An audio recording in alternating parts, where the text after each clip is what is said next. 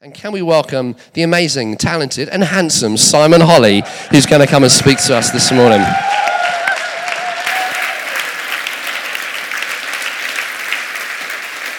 Thank you, Phil.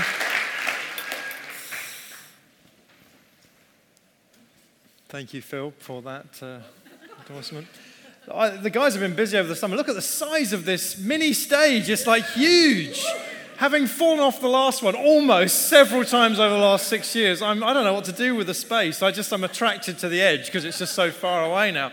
We have had a great summer, and it's great to be back with you. And also, it is brilliant to welcome. We have some other Hollies living in Bedford now. My nephew and his new wife, Bruce and Beth, are over there waving. So welcome those guys. They've just got married.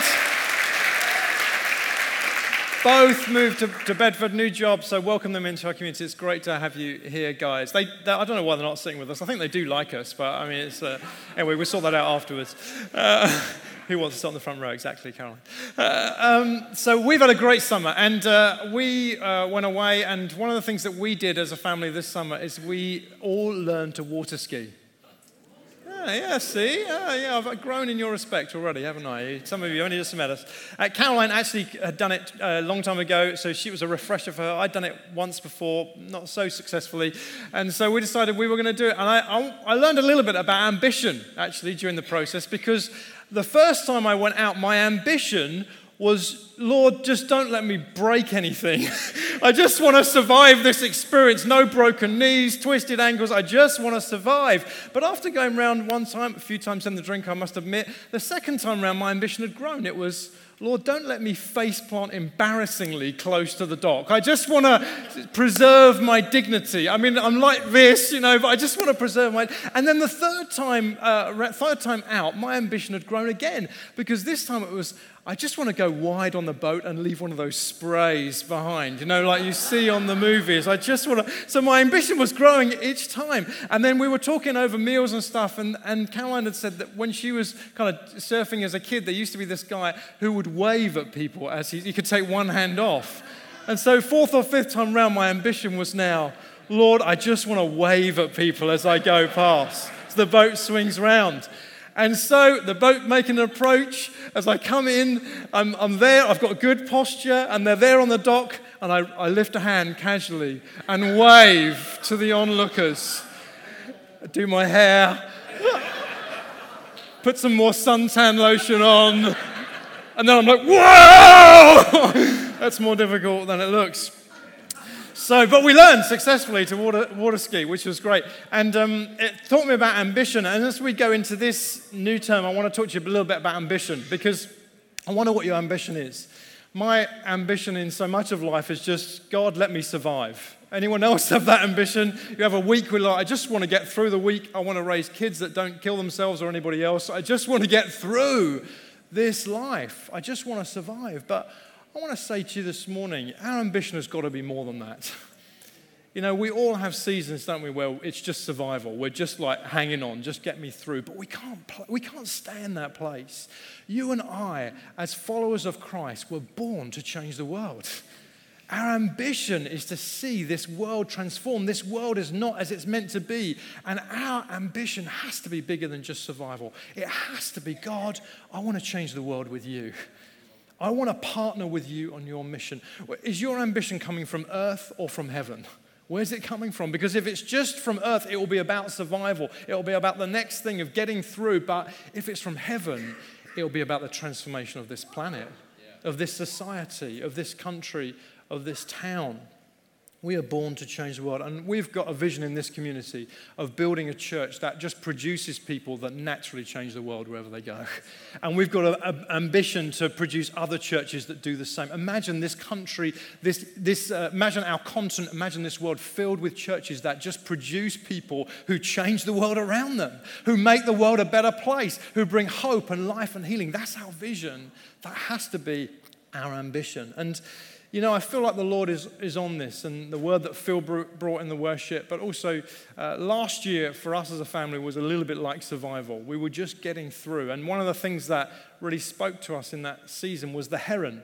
We had a heron appear in our garden and numerous other places. We knew the Lord was speaking, and I've told the story before, through this heron, because the heron is a symbol of patience. It can wait by the side of a pond, and then it can wait there all day, and then it will just clear the pond in one fell swoop. It just is it's a lesson in patience. Those of you who know me know that I needed a lesson in patience. So I had one, and we've really learned and grown in our patience in the last season. But this summer we saw another heron in a pond while we were away. And as Caroline went to get another photo of it, as she was walking around to get a better shot, she asked the Lord, God, are we still in the season of patience, or is something else happening? And as she said that, the heron stuffed his head in the water and pulled out a massive fish and just swallowed it straight down. And I just feel like the Lord was speaking to us as a couple, but also as a church family about that yes, patience is going to be important, especially for me. Patience is going to be important, but actually this is a season of multiplication. This is a season of fruitfulness. This is a season of life flowing out of all that God's put into us, into the community around. How do we change the world? How do we live lives that are more than just survival, that are thriving? How do we get through, not just to get to live in our workplaces, but change them? How do we do that? And I'm again and again brought back to the life of Jesus and how he did it. Very simply, very humbly, how he changed the world. Luke 19 is where I want to start today, looking at this story. And it's a story of Zacchaeus. Many of you will be familiar with it. Some of you, it'll be the first time you've heard it. Let me read it to you. So Jesus entered Jericho and made his way through the town. And there was a man there named Zacchaeus. He was a chief tax collector in the region, and he had become very, very rich. The reason was Jericho was like a town where numerous thoroughfares went. So all of the goods for the region went through it. And so, of course, the people who were in charge of collecting taxes on those goods were making an absolute fortune. Zacchaeus was one of those guys. He tried to get a look at Jesus, but he was too short to see over the crowd. Now, just a note, people in Jesus' day were somewhere between 5'1" and 5'7". The average height was somewhere like that. So that meant that Zacchaeus must have been under 5 foot. He was a short guy. So if you hear nothing else from this message, the point is this: Jesus loves short people. It's profound, I know. Just turn to the person next to you and say, Jesus loves short people. I'm happy to hear that. If you've always considered yourself a little bit vertically challenged, then be loved this morning. And know that if you're under 5 foot, Jesus loves you. There you go, your life's been changed already, hasn't it? So he ran ahead and he climbed a sycamore tree beside the road, for Jesus was going to pass that way. When Jesus came by, he looked at Zacchaeus and called him by name. Zacchaeus, he said. Now, this must have been a word of knowledge. He'd never met him before. So God gave, the Father gave Jesus his name. He knew his name and called him down. Quick, come down. I must be a guest at your home today. Zacchaeus quickly climbed down and took Jesus to his house in great excitement and joy. But the people were displeased. He has gone to be the guest of a notorious sinner, they grumbled. Basically because he was ripping them off. Meanwhile, Zacchaeus stood before the Lord and said, I'll give half of my wealth to the poor, and if I've cheated people of their taxes, I will give them back 4 times as much. And Jesus responded, salvation has come to this home today, for this man has shown himself to be a true son of Abraham. For the Son of Man came to seek and save those who are lost. Now, this wasn't going to be where I was going to start, but there's a number of things that come out of this passage. But actually, the main thing the Lord wants to speak to us, and I know this because I was awake most of the night, him saying to me over and over and over again, was this: Jesus was submitted to be sent. And I had that phrase running through my head all night. Jesus was submitted to be sent. Jesus was submitted to be sent. What does that mean? What he says is this, right at the end of that passage: for the Son of Man came to seek and save that which was lost. He came with a mission, and everything in his life was submitted to that mission, which to seek and save those who were lost, those who were disconnected from the Father, those who had lost their connection with God himself. He was sent to save them, and everything in his life was submitted to that purpose. He was submitted to be sent. And more than that, in John 20, he says to us, he says, as the Father has sent me, so I send you. So as he was submitted to his Father, he's asking, will you follow me and be submitted to me and be sent in your turn? Will you go and seek and save those who were lost? And the question I'm asking myself, having been awake most of the night hearing that phrase, is, am I submitted to be sent? And I think the honest answer is partially. Anyone else answer partially? When I start to think about it through that lens, am I submitted to be sent? Such an unusual phrase, isn't it? Am I submitted to be sent? The honest answer is partially. Have I aligned my whole life around that call? The answer must be partially. You know, the story, this summer, a number of us went away to a conference and we heard Heidi Baker speak, and she shared a story. I wasn't in this session, but the team fed it back to me, and the story was this. She was going to a meeting one time, and she was really, really late for the meeting already, and then she sees a blind beggar beside the road. Heidi lives in Mozambique. They've planted thousands of churches. There are blind people and beggars everywhere, so it wasn't an unfamiliar scene. But she sees this particular lady, and she's kind of drawn to stop, but then she's thinking, I've got to go. I'm late already. I've got to go. And she has a moment of what she called repentance when she said, I had to decide, am I going to live by this or am I going to live by this? Am I going to live by this? Am I going to live by this? That's profound in itself. And she said, Lord, Father, I don't want to live by this. And this is helpful, but I don't want to live by this. I want to live by this. And so she stops for this lady, and she asks the lady, what's your name? And the lady says, I don't have a name. And Heidi says, what do you mean you don't have a name? And she says, well, nobody's ever given me a name. She says, nobody's ever given, that doesn't make any sense. So she began to ask the people around, what is this lady's name? And they all agreed, she doesn't have a name. We don't know her name. No one's ever given her a name. So Heidi says to her, can I give you a name? And she gives her a name, something to do with joy. I can't recall exactly. Something to do with joy. And then she puts her arm around her, and she just begins to sit there and hug her. And this blind lady, whose eyes were completely white, as she hugs her and holds her, her eyes turn brown and she can see again as God heals her. Profound story. But it's that reality, isn't it? Are we submitted to being sent to find those who are lost in this world? Are we submitted to being sent? Because when we are, it changes things. I guess firstly, it changes our identity. We've got to decide, am I worthy to be sent? There's an identity piece in there, isn't there? We've got to realize if I've been sent, then the one who sent me must think that I'm worth being sent. Anyone? Someone's got to pay for your ticket, so you've got to decide you're worth being sent before you can ever really go. You've got to decide, he has chosen me to send me. That's a whole nother story. There's an authority piece, isn't there? I mean, I remember when my kids were smaller, I would send one of them to get the other one to maybe come in from the outside or come and see me or whatever. And I would say, go and tell so-and-so to come in. And they would go, and they would come back a few minutes later and say, they're not coming. They won't come. And I would say, you go and tell them, Dad has sent me to tell you to come inside. And their chest would puff up a little bit. I'm on a mission, and Dad has sent me.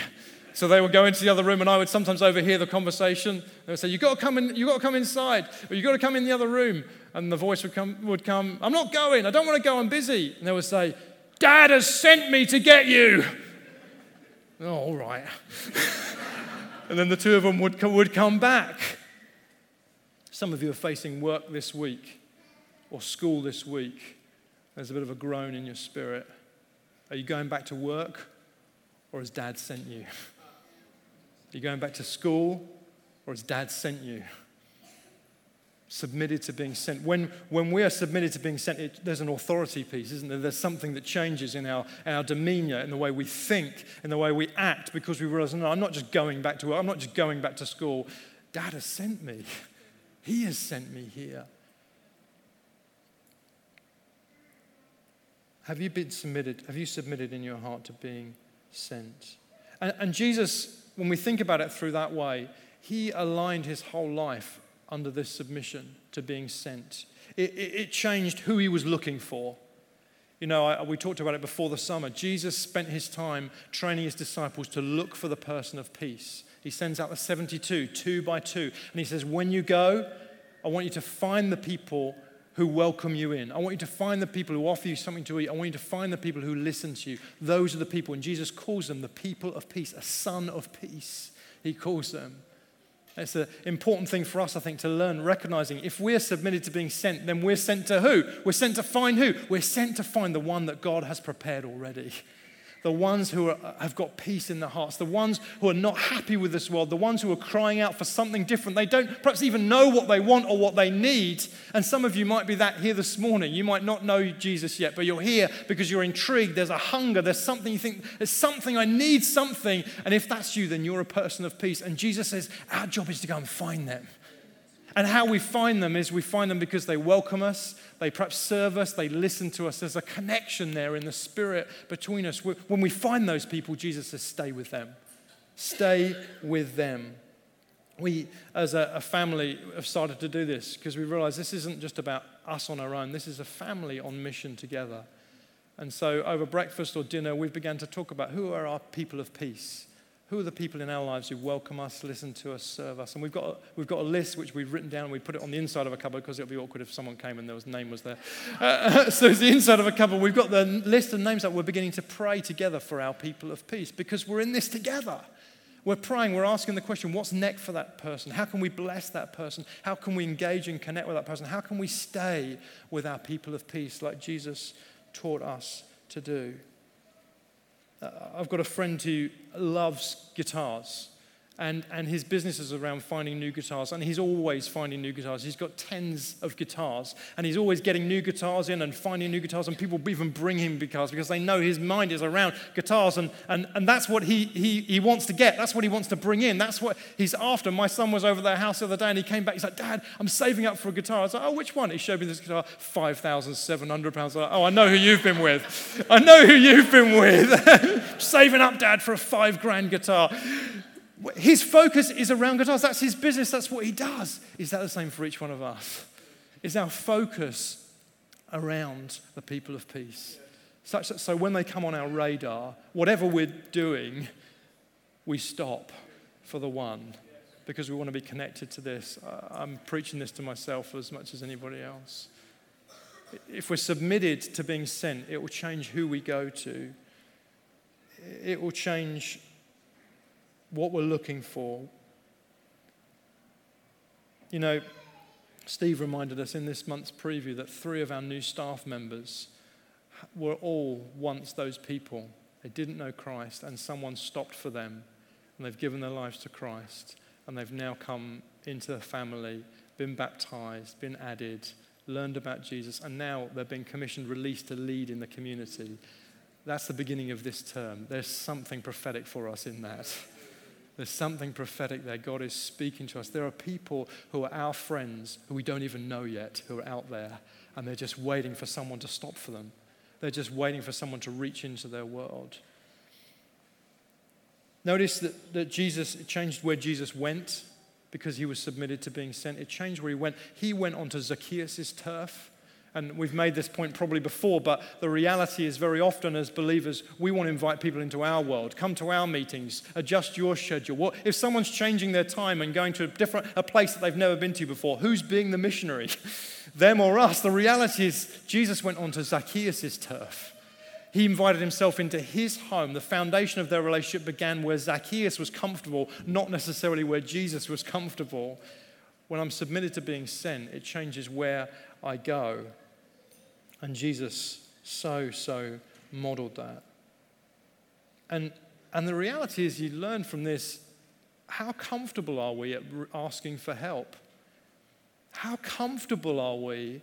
Because the danger can be that being sent, we feel like we've got to have it all together. We've got to have all the answers for the world around. And this is about us as Christians fixing other people's problems. But Jesus didn't model that, did he? The woman at the well, please, can I have a drink? Zacchaeus, can I come I need someone to eat today. Can I come to your house to eat? There's something of the humility of opening our hearts and saying, I need help. I need help. We had an incredible year like that last year where we as a family were in such need. I remembered a story from 15 or so years ago where I had bought my very first car. No, it's probably 20 years ago. I bought my very first car, and it was a white Vauxhall Nova, and it was a machine of beauty. And I bought it, and I paid good money for it, all the money I had, and I brought it home late one night. I parked it in the drive, and I went up to bedroom. In the morning, I pulled the curtains, and I looked down, and I thought, who parked that rust bucket on the drive? And I was like, that can't be the car I bought last night. And I ran down, and I realized, lesson, never buy a car in the dark. It's simple for some of you, but some of us have to learn the hard way. Never buy a car in the dark. Because what I'd done, they basically sprayed straight over the rust, and it was already kind of pouring through, but I'd not seen it. And then within a few weeks, the engine had started to pack up, and I learned from another friend, basically that whole engine needs to be stripped down and rebuilt. And so I was at work, managed to get there just about. And I was talking to a guy in the office, and I said, this is a nightmare. I've got no money. The engine needs to be rebuilt. He says, I'll help you. I was like, have you ever done it before? He's like, no, but it can't be that difficult. Well, it was a little bit difficult, but we managed it. We sweated blood over that car, but there was a connection built, and it came out of a place of my vulnerability. He was asking so many questions. We began a friendship. He asked so many questions about the Lord. He came to Alpha. There was a connection built. I don't know if he ever came through to faith in Christ because I had to move away, but there was a connection built there. There was a journey begun. But it started not out of his need, out of my need. Out of my need. But you know what? As I was preparing this message, the Holy Spirit said to me, give them some examples. And I could think of 2 in 20 years. And I thought, there's something right there. Maybe I'm presenting myself to the world as 2 together. And there's the humility of need. There's the humility of allowing others to serve me, allowing others to enter into my world as I enter into theirs. Maybe that's how we become multipliers, like Jesus was a multiplier of himself. It changed who he was looking for. It changed where he went. It changed how he ate. I mean, look at there's a revival going on over there. It changed how he ate. I mean, notice so much of Jesus' ministry was done over food. He says to Zacchaeus, I'm coming to your house. I need to eat at your house this week. So much of Jesus' ministry was done over food. I'd not seen this before. Caesar Kalinowski is a brilliant thinker on this subject. He said 3 times Jesus says why he's come. Luke 19, we just read it, the Son of Man came to seek and save the lost. Matthew 20, the Son of Man came not to be served, but to serve and give his life as a ransom. Matthew 11, the Son of Man came eating and drinking. The first 2 are his purpose. He's looking for lost people. He's looking to save. The third is his method. I'm going to eat with them. I am going to eat with them. So much so they called him a glutton and a drunkard. Not that he ever got drunk, but they called him because he was hanging around with people who loved food and who loved drinking. Anyone here ever been accused of hanging around with people who love food? All right, don't put your hand up. But the reality is, so much missional intention can happen over food. It's where people open their hearts to one another. It's where people take time together. We have 21 opportunities in the week, if you're eating 3 meals a day, to reach and to disciple and to change the world around you just by stopping over food. And if we're to follow the Jesus way, that's exactly what he did.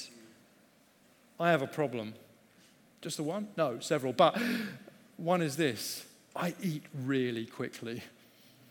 I mean, like insanely quickly. And so I remember growing up, and my dad used to kick us under the table, particularly me, because when we'd have guests over, it was embarrassing because I was just like hammering through the food. The problem is I've got a whole family now that eats really quickly. And so I've discipled them all in speed eating. So much so that pretty much every time we have guests over, we have to apologize for eating. I mean, we had one guy, I mean, he was extreme though. He was so slow. I mean, I would watch his fork go up to his mouth and he'd be like, and then he'd think of another story and it would go down again. And then the fork would go up and I was like, I can't cut this any thinner. I mean, pass me a scalpel. I cannot cut this any thinner. It's like my meat was like, you know, you can only cut it so many times. It's like, in the end, I've got like a little carrot that I'm trying. I cannot finish before him. And we had all finished. He had not taken a single mouthful. I was like, I think we've got a problem here.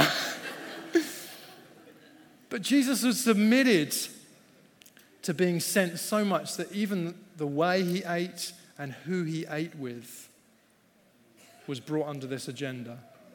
He'd submitted everything about his life. He was even being willing to be called a glutton and a drunkard for the sake of reaching the lost. If we're submitted to being sent, then for you you probably aren't a fast eater like me, but for you, the question is, what is it in my life that needs to come under that submission? If it's affecting my ability to make disciples, to reach a lost world, what is it in my life that needs to come under that submission? What is it that I need to say it's a good thing, it's not a bad thing, but actually it needs to go because I need to submit? What is it about it? Because imagine a community that starts to slow down and eat together and share together and invite other people into those relationships. One of the things we're going to do this term is we're going to have a box of questions to ask over dinner, so that we just got a box and someone's going to pick a random question out of the box just to ask questions, just to slow the whole thing down.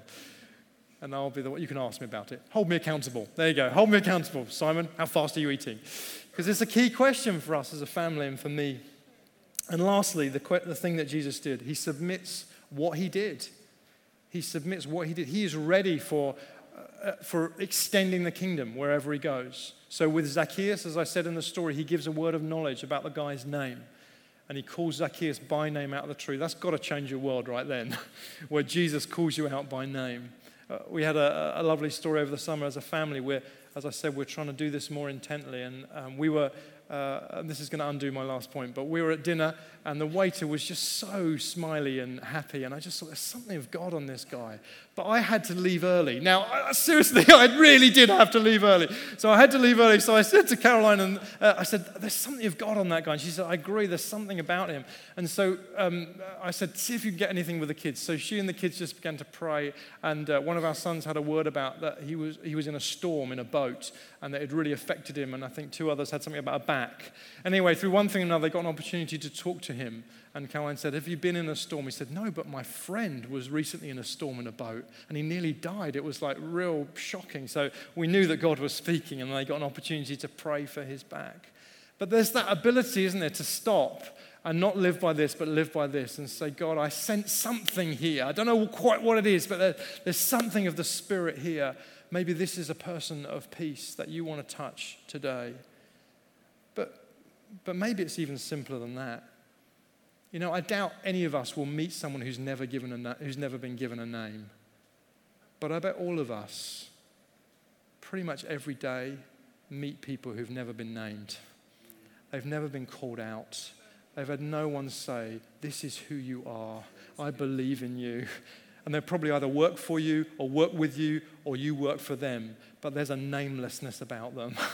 They've never had that fathering, that parental, this is who you are. Perhaps they've even had the opposite. You're a loser, you're hopeless, you'll never make anything of your life. All of that stuff has been named on them. And they are looking for someone who will just call them who they are. Notice what Jesus says about Zacchaeus. All the others are saying he's the chief of sinners, he's a loser, he's robbed from us. And Jesus says, this true son of Abraham. He sees who he is and he calls him by name. He recognizes that Zacchaeus was always a true son of Abraham. He was just lost. He was just lost, and he was stealing because he was lost. He was an outcast from his society because he was just lost. Actually, he was called to be a leader in his community, but he was just lost. And if he could replug his identity into the Father, if he could be reconnected to the Father, then he would not just change Zacchaeus' life, but actually change the world around him, which is exactly what happened. He gave back to people he'd robbed from. He changed through generosity a whole community. In fact, there's some talk that Zacchaeus was renamed Matthias later, and that he was the 12th disciple that was replaced Judas. We don't know if that's true or not. But if it is true, that's a really sweet story. There's a guy here whose life gets changed, and it gets changed just by meeting Jesus and being in his presence. Have I submitted to being sent? And as we go into this term, are you going back to work? Are you going to school? Or has Dad sent you? With the authority, with the significance that puts in your heart. Are you willing to stop living by this so much and start living by this? What does that look like for you? What in your life, what in my life needs to come under that submission so that we together can change the world around us? Imagine the difference in our workplaces as we go and approach this term.